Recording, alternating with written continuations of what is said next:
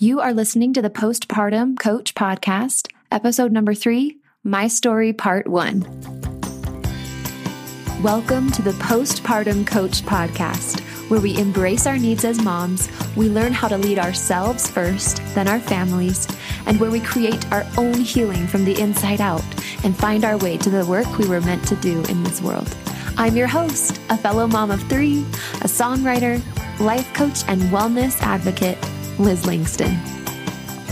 Hello, good morning, good afternoon, good evening, wherever you are, my sweet podcast listener. It's Liz again, and here I am. Today's episode, I'm going to share part 1 of what I consider to be my story. I feel honored to share my story in a space where I know other mothers are listening. And I want you to, as you listen to my story, be thinking about what's your story. And a fun exercise to do that is just get out a piece of paper and make a timeline and just put a dot for each kind of significant event in your motherhood.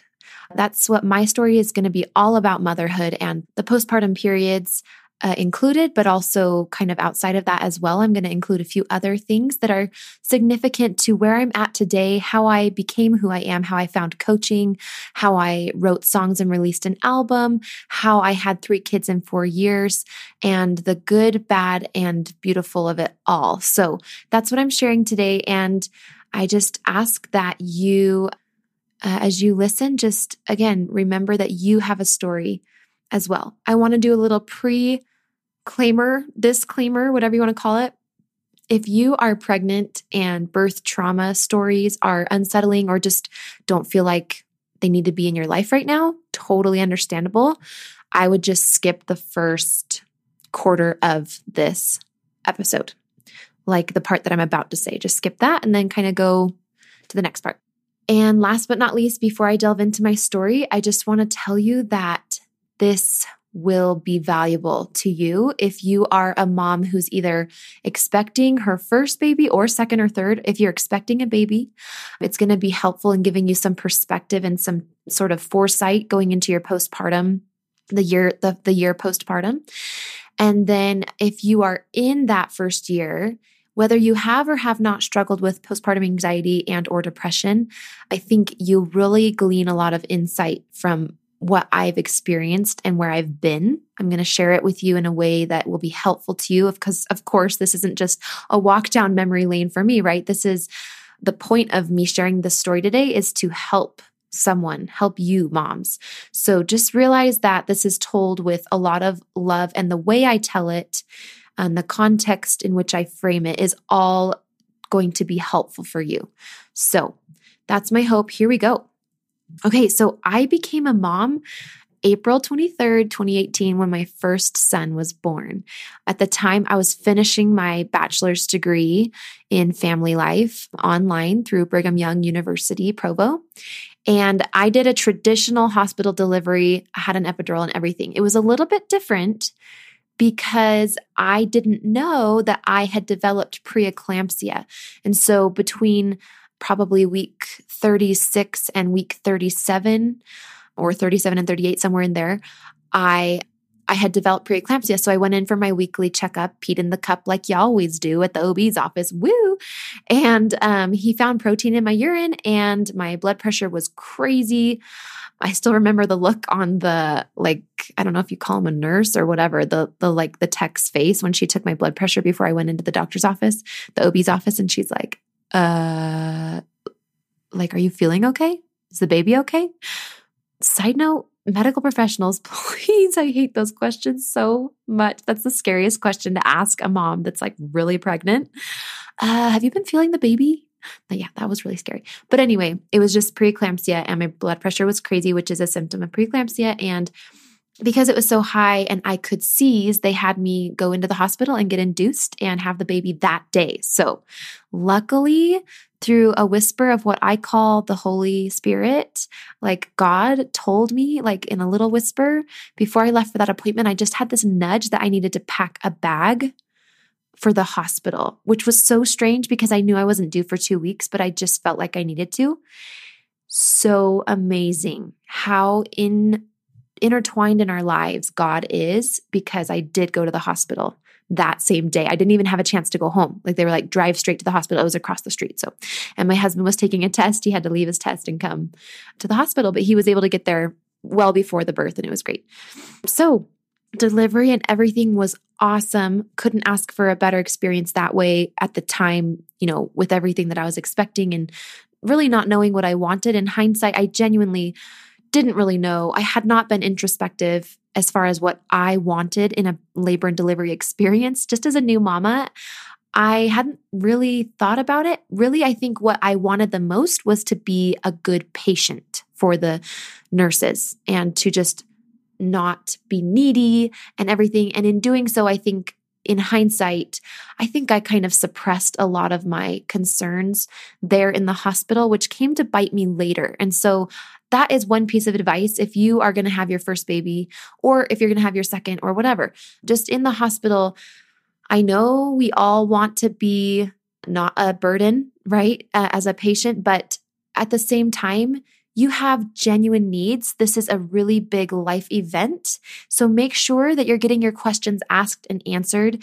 And if you don't have the courage or the audacity to ask your own questions and it's really affecting you negatively, or you think it might, you can totally hire a doula who can be there not just to help you through labor and just honestly, even if you're not doing a natural labor, it's so nice to have somebody who's very familiar with the medical system and who can be a support to you just with the hospital. If you've never had a baby before and you're otherwise pretty healthy, you probably haven't been in the hospital a lot.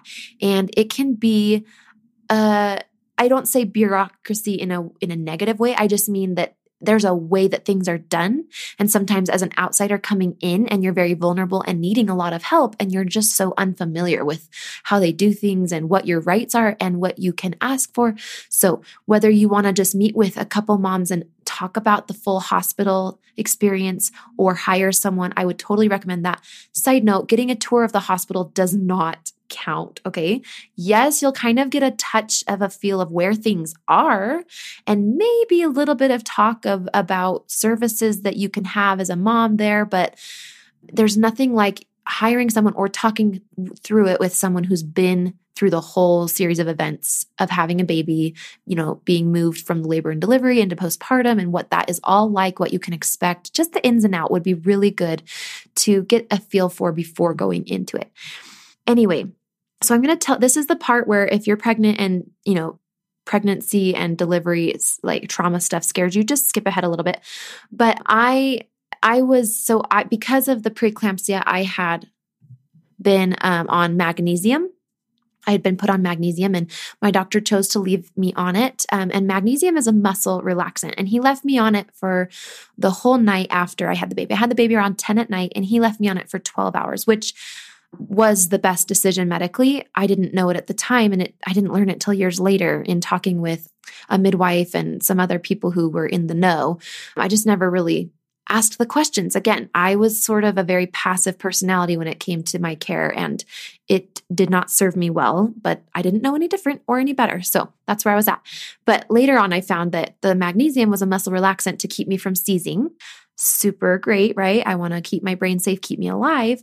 But the one negative thing was that it didn't allow my uterus to contract as uteruses normally do postpartum. And so I ended up having a lot of blood sort of pool in my abdomen and my uterus. And so I had hemorrhaging. I hemorrhaged that night, and they couldn't get it to stop. They pushed the emergency button, and all the nurses on the floor were in my room at once. The on-call OBGYN was elbow deep in me, and luckily she was a sweet little short, like 4 foot something cutie. And so it was like at least more comfortable than maybe my doctor's arm would have been, but she was scraping me out.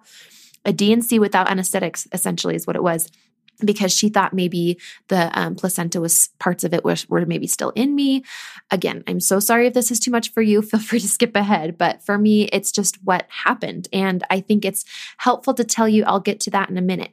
So anyway, my husband gave me a priesthood blessing, which in our faith is essentially the closest thing you can get to talking to Heavenly Father. It's our God. It's just a way to have comfort and revelation right there in the moment. I believe that God is accessible to us through, when we are being virtuous and we have a sincere intent to be in touch with him in our lives, whether it's through prayer or a blessing from somebody who, holds the priesthood power or whatever. I believe that blessing totally helped my body to stop bleeding, which it did shortly after he gave me that blessing. And then they decided to take me off the magnesium. My blood pressure had come down and the bleeding was a risk. And so everything was safe. But what this led to for me was a longer than usual physical recovery. So usually it's 2 to 4 weeks, before you can kind of resume low impact, like walking, picking up your baby and everything as a newly postpartum mom. And for me, my doctor said it was going to be 6 to 8 weeks, and it definitely was. So that was something that kind of played a role in my postpartum experience. I will say I tried really hard. I knew that I had experienced trauma, and the farther away from that date where everything happened that I got as time passed, I knew I needed to process it. And so I had a couple close friends who I was able to just tell the whole story to in full detail, and that was helpful, verbally expressing it and reliving it that way, and then just journaling about it. So I really made an effort. I didn't hire any therapist or social worker or anything like that. I just didn't think about it. And I also I think I was a little bit, again, I was so passive as far as taking care of myself. And I wouldn't even say I was passive. I would say I was quite normal at that point. What I was just uneducated about how to attend to my own needs. And that is something that motherhood teaches us, right? I mean, or it doesn't, and then you don't take care of yourself, one or the other. But if you're going to take care of yourself as a woman and you're a mother, there's a whole new art of doing that and a whole new way of needing to go about it once you have an infant or a toddler, etc., to take care of and yourself. And so I hadn't quite learned that art yet, and I hadn't learned what it looked like to make space for myself and my needs and to advocate them and everything, which I'm so much better at now. And I'm sure I'll talk more about that throughout this story. But America, we are endowed by our Creator with certain unalienable rights: life, liberty, and the pursuit of happiness. At Grand Canyon University, we believe in equal opportunity, and the American dream starts with purpose. By honoring your career calling, you impact your family, your friends, and your community. The pursuit to serve others is yours. Find your purpose at Grand Canyon University. Private, Christian, affordable. Visit gcu.edu. yeah, so I didn't hire anyone and thought I had processed it as much as I needed to, but we'll get back to that later. That comes back into play with baby number 2 in another year from where I'm at in the story. So everything was okay though. And honestly, with my first baby, I did not experience postpartum depression or anxiety, which is fascinating, right? Because I had that traumatic labor and delivery, that postpartum. Actually, labor and delivery were not traumatic. It was the postpartum hospital stay that, I had that hemorrhaging and trauma. I had to have a 2-unit blood transfusion to expedite my healing and everything. And I almost passed out on the floor of the hospital, but luckily there were 2 people holding on to me either side of me and kept me from hitting the floor. So that was good. But anyway, that's the wrapped up story. If you're pregnant and you fast forwarded, come back into me right now. You can come back into the story now. But yeah, so again, that was April, May, June. And now we're fast forwarding to the end of that year is when I started to delve into songwriting. And if you don't know this, I have an original album that I raised money for, crowdfunded the money for, and was successful in that campaign and was so grateful to everyone for donating so that I could create that album, all of my fans and friends and family. And I created an album. But that's later on in the story. Right now in the story, so the end of the first year where I had my baby, I wrote one of my hit songs, I guess you could say, a very popular song with mothers. So if you haven't heard it yet, I'll put the link in the show notes. There's a music video and or just the recorded song as well. And it's called Promise Me. And so I wrote that October of 2014, the same, about 6 months after I'd had my first baby.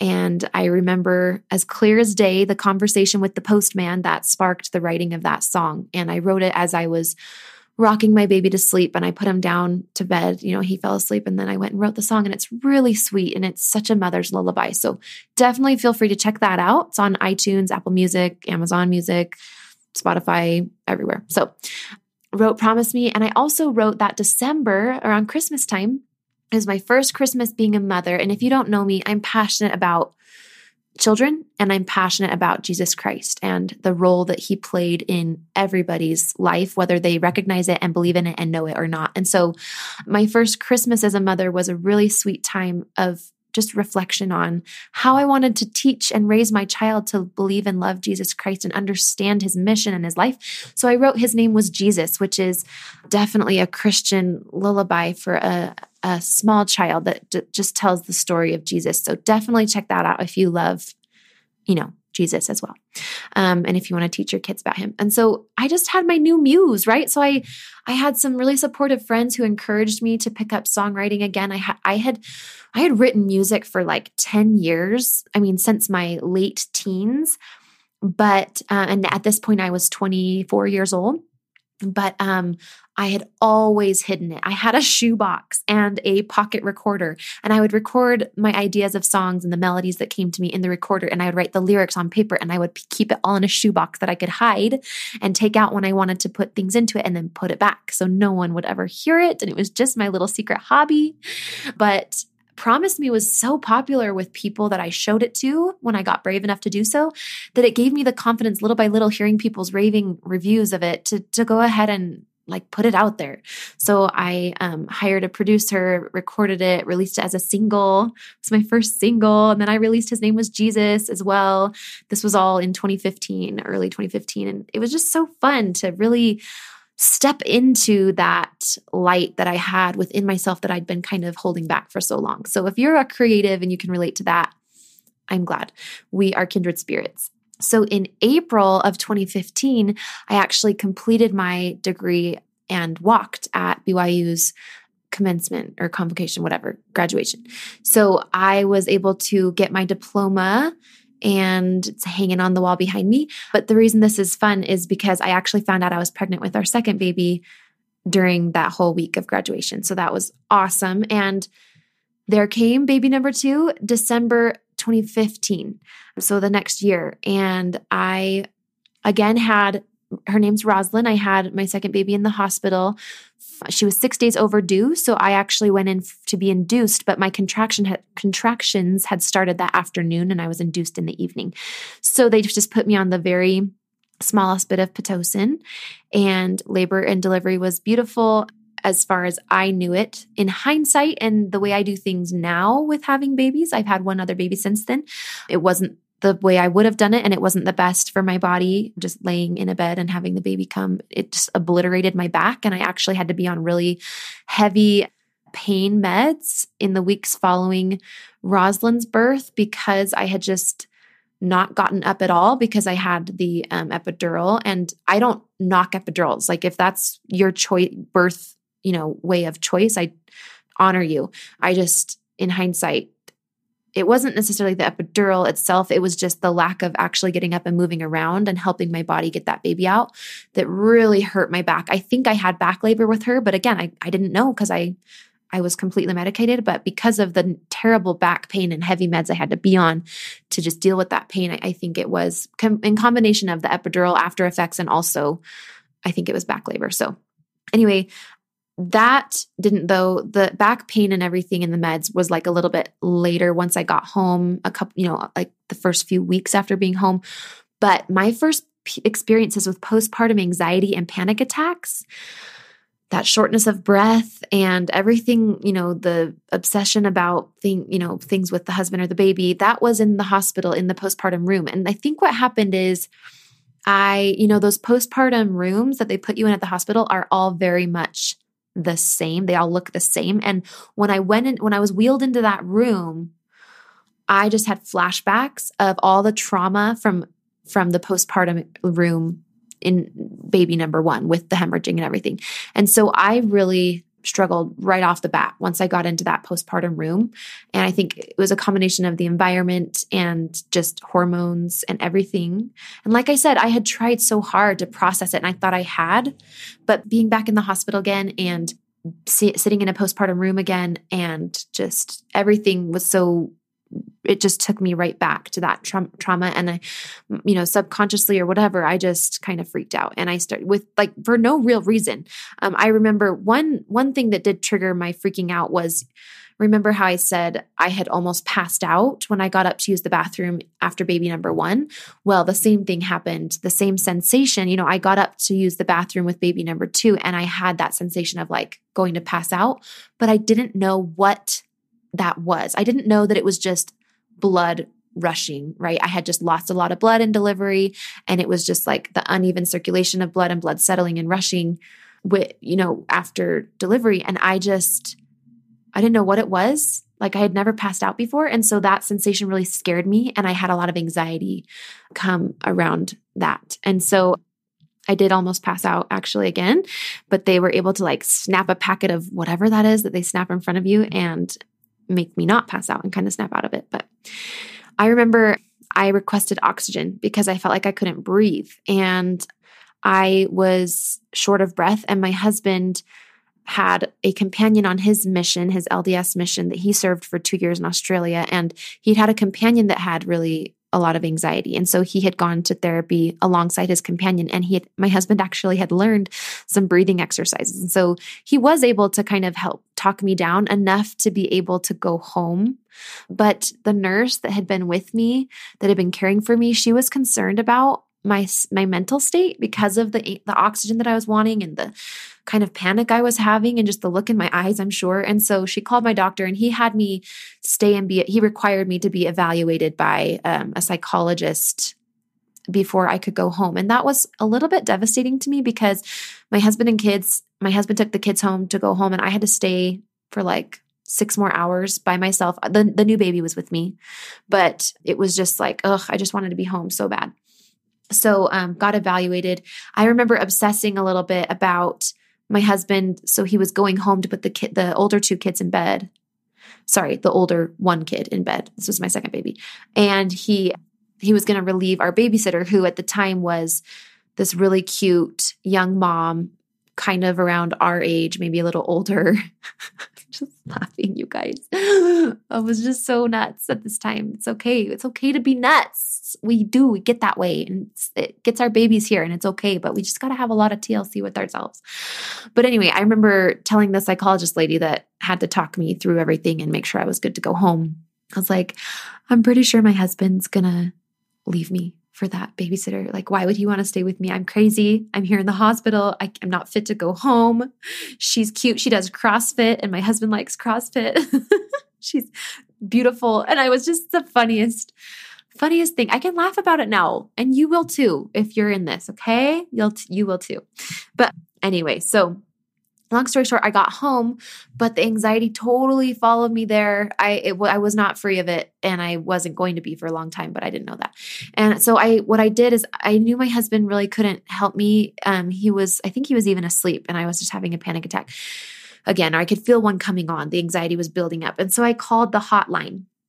I'm going to pause real quick in my story and tell you that as a coach now, I have so many tools to help people with anxiety, and I haven't even touched on any of those. I'm just sharing my story first. I really want to connect with y'all. I want you to know that I'm a normal person. I want you to know where I've been, and then I want that to help you come with me as I teach you all the many wonderful tools that I can give you to totally save you from a lot of the suffering that I went through. And it doesn't mean that there's not going to be suffering, and part of life is pain and going through things like this. But there was so much pain that I caused myself that I could have not have experienced. And this could have been such a cleaner experience had I had some tools. And so anyway, I'm so excited to share those with you in later episodes.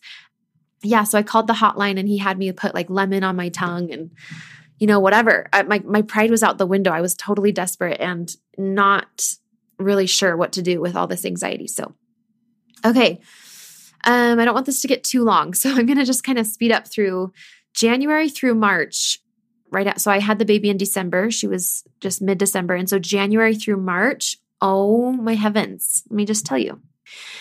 Take a breather. Here we go. This is like the second half of this part of the story. We had sickness in our house nonstop for 3 months. It was crazy. At the time I had my newborn baby and I had a 20-month-old, and he got bronchiolitis and had to be on albuterol breathing treatments a few times a day, terrible wheezing and everything like that. He had double ear infections, which came with dizziness and fevers. He had a febrile seizure in my arms as I was on the phone with the ambulance. I had to go with him in the ambulance to the children's hospital. Super common, but I had no clue. Apparently it's very common. And I've since learned, how to deal with fevers, and fevers aren't that big of a deal. But this is my first child. Like, he's my oldest child. My first time going through stuff like this with an older child who has pretty nasty sicknesses, and a febrile seizure was traumatic for me and scary. And my husband was pulling 10-hour days at school or more. He's gone 7 a.m. to 11 at night or 1 in the morning, depending. It was his senior year of his mechanical engineering degree. And so he was just gone all the time. And anyway, so there was the febrile seizure and the trip to the hospital for that. Pink eye went through the family. My newborn got what her brother had. Unfortunately, we tried so hard not to get her sick too, but she got it and it developed into pneumonia. And she was on breathing treatments as well. I had bronchitis and it got so bad I couldn't even speak. My voice was gone. I remember family came in town for my new baby daughter's blessing, and I couldn't even talk with them. And these are people I never see, but I couldn't even have a conversation because I couldn't talk. So it was just crazy, all of this. I got food poisoning. That was lovely. While I was trying to nurse and have enough milk for the baby, I was, what food poisoning does. And all the while, I still had anxiety in the background throughout all of this. And sometimes it would flare up.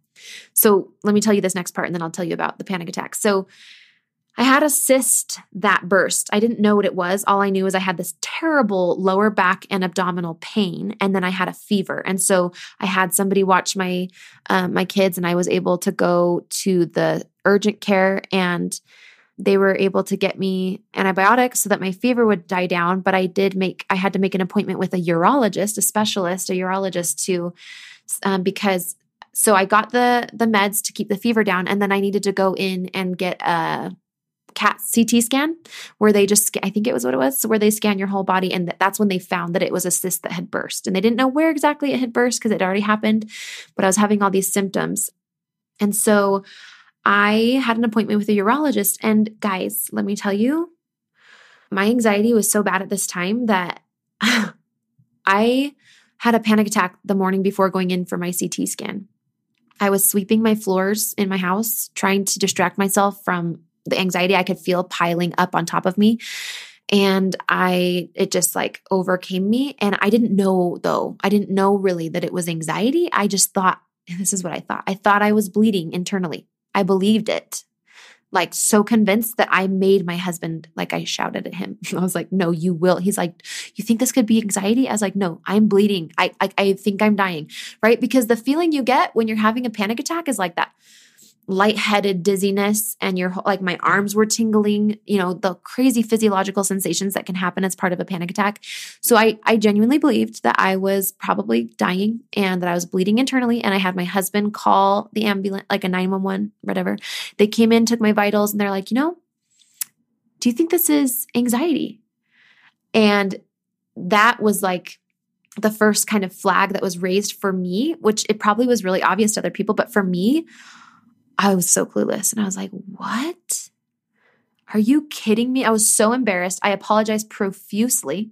And I was so upset that I had to ask my brother to take part of his day off of work and drive me to my appointment because I didn't feel like I could even drive. And he sat there with me through my whole appointment. Sweet soul. And neither of us could really understand what was going on for me and why I was so worked up. I definitely didn't understand. And so that was probably the apex of my anxiety, because once I could put a name on it, and the ambulance people, the medics, whatever, had told me, clued me into that's what it was, then it was like I had a context for finding a solution.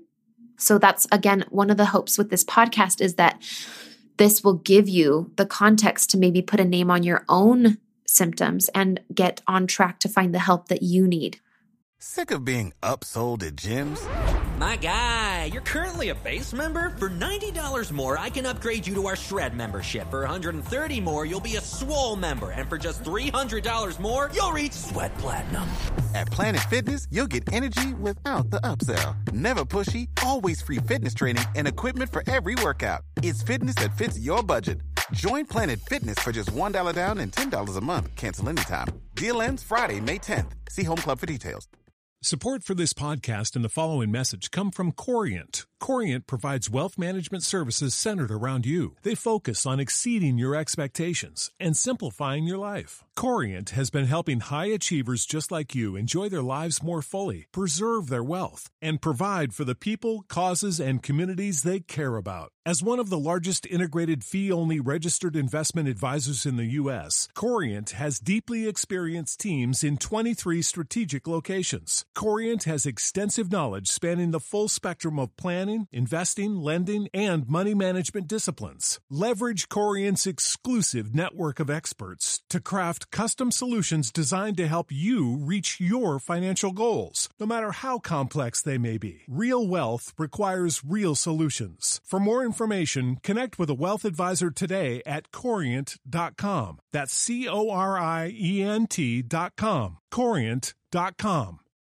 And so went into the urologist because after the CT results came through, I needed to see a urologist. And he was the one that said, your symptoms are over, like the cyst is good, whatever, it's all already happened. But I really think what you're struggling with is anxiety and possibly some postpartum depression as well.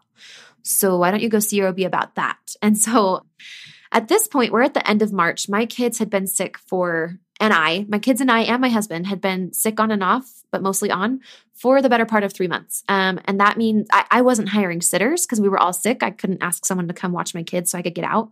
I was sick. They were sick.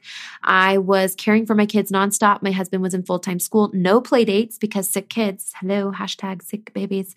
I had no social happening at all. And I basically got through it, survived it on episodes of Downton Abbey and baking treats. And I was in the doctor's office with my kids like at least 2 to 3 times a week when it was bad throughout those months. And it was crazy. The only errands I ever really ran was either to the pharmacy drive-through or to Walgreens to pick up like Gatorade or medicine. So it kind of is a great recipe for postpartum anxiety getting worse, which it did, and then eventually leading into postpartum depression. So at the time that I got back from the urologist's appointment and really understood that pretty sure what I'm going through is postpartum anxiety and postpartum depression, I was basically not able to care for my kids. That's kind of the mental fog that I was in and the numbness and the pain, everything that comes with depression that I was in. So my mom actually made the appointment with my doctor, and my sister-in-law drove me to and from the appointment and stayed with me there and made sure I was able to explain everything correctly to the doctor, just because like I was so not able to really function.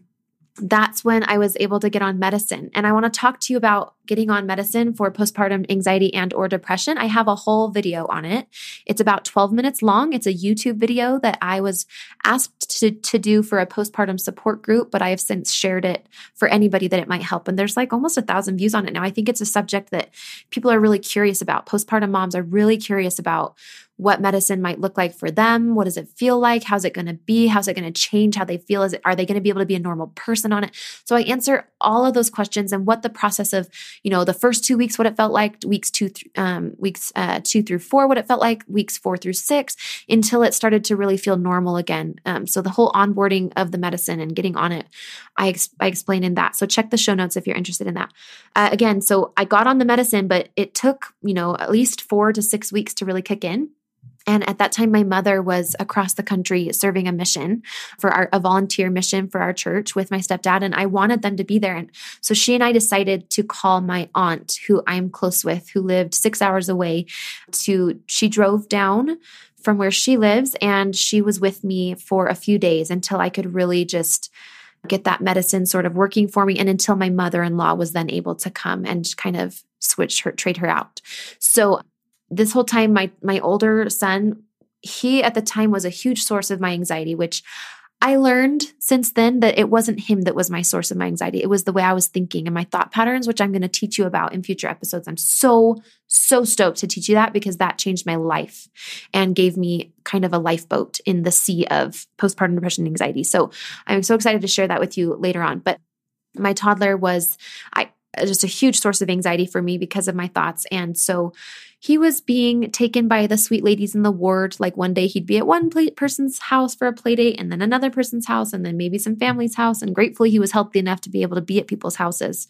So grateful for that. But yeah, and my aunt came, then my mother-in-law came, and I slowly healed. The medicine was really necessary for me at that time. And I mean, if you don't know me, I love essential oils. I love not taking my kids to the doctor if I don't need to. If I can find a way to help them through a sickness in a natural way at home, I do. But I will say 100% the medicine was helpful to me at that time. And I wasn't on it forever. And I'll talk to you later about how I decided to go off of it and when and what that looked like. But the medicine essentially just helped me I still had a full range of emotions, but I didn't get to that really deep, dark place.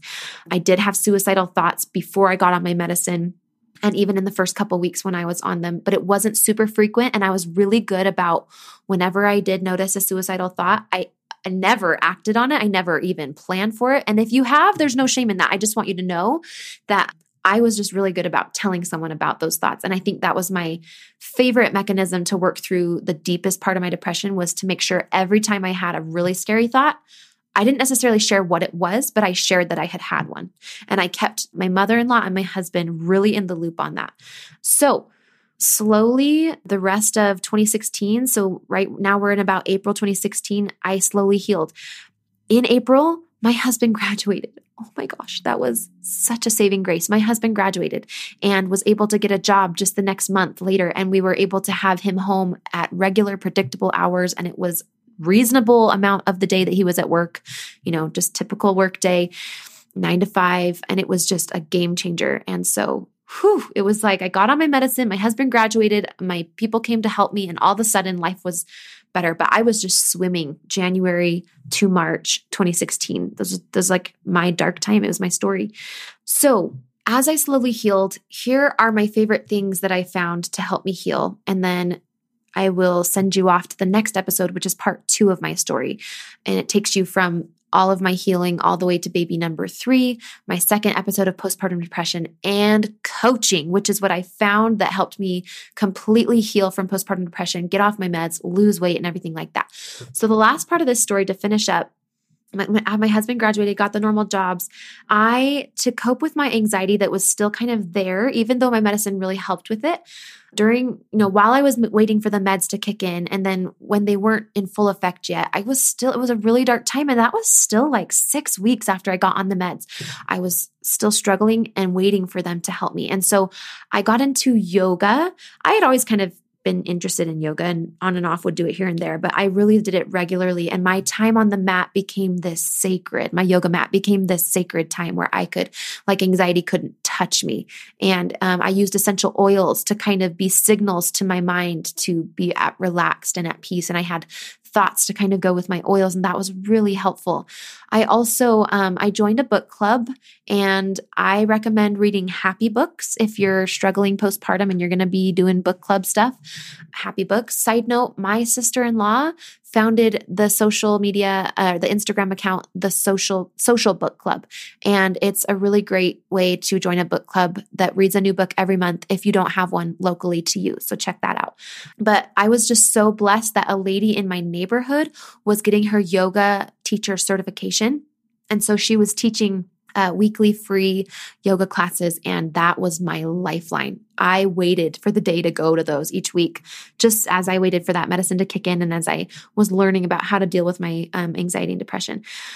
Something else that really was enlightening to me, and I don't necessarily recommend it for everyone if it's not kind of your cup of tea, but this was really, it gave me a lot of context as I was healing. The book Feelings, so it's a book, it's called Feelings Buried Alive, Never Die. And I will put a link to it in the show notes because I can't remember the author right now, but it'll be in the show notes. She basically lists every physical symptom and ties it to her belief is that you're like, when you have a lot of emotions that are not being heard, you're kind of suppressing your emotions, you're not really taking care of them. They are what causes a lot of our physical health problems. And I do believe that actually. And so I looked up a cyst bursting, like cyst growth in the area of my body that the urologist had said it was. And it was with self-pity, like deep self-pity and feeling alone and lonely and self-pity. And I can't even tell you how much that freaked me out because it was so spot on with if I could give one emotion that sort of was there the whole time as my depression worsened, it was self-pity. And for better or for worse, right? That's where I was. I didn't have the thought tools to kind of pick a new thought and a new emotion to deal with that. So that's just where I was. But self-pity is exactly what I was going through. So that book was just kind of gave me a window into sort of the natural healing route, which I still integrate today into my life. And definitely my first year postpartum, I like to do stuff like that. And even how I approached my natural labor with my third baby. So I am grateful for that. All right. And that basically concludes this part one of my story. And I just wanted to thank you for listening. I'm going to share how I had baby number 3 naturally in the next part of my story, and also releasing my album and moving to a new city in order to get more care when my depression struck again after baby number 3. And the best part of the second part of my story, next episode, is just how I was able to find coaching and how life coaching, which I will explain to you what the heck that even is and what it looks like, totally gave me the tools to build myself a ladder and crawl myself out of the hole that depression creates for you and kind of get on my own 2 feet again. I also went on to lose 40 pounds with life coaching and the way that I was able to do that with those same tools. And I became a coach, and I'm using those tools to teach my kids how to be emotionally healthy and mentally healthy and responsible, and also coaching tons of women, especially postpartum moms, with those same tools, teaching those tools and helping them coach themselves out of their own issues in their lives.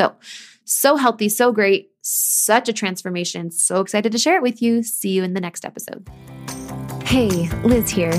When I was struggling as a mom of 3 littles, it was actually a podcast just like this that a friend shared with me that woke me up to getting the help I needed.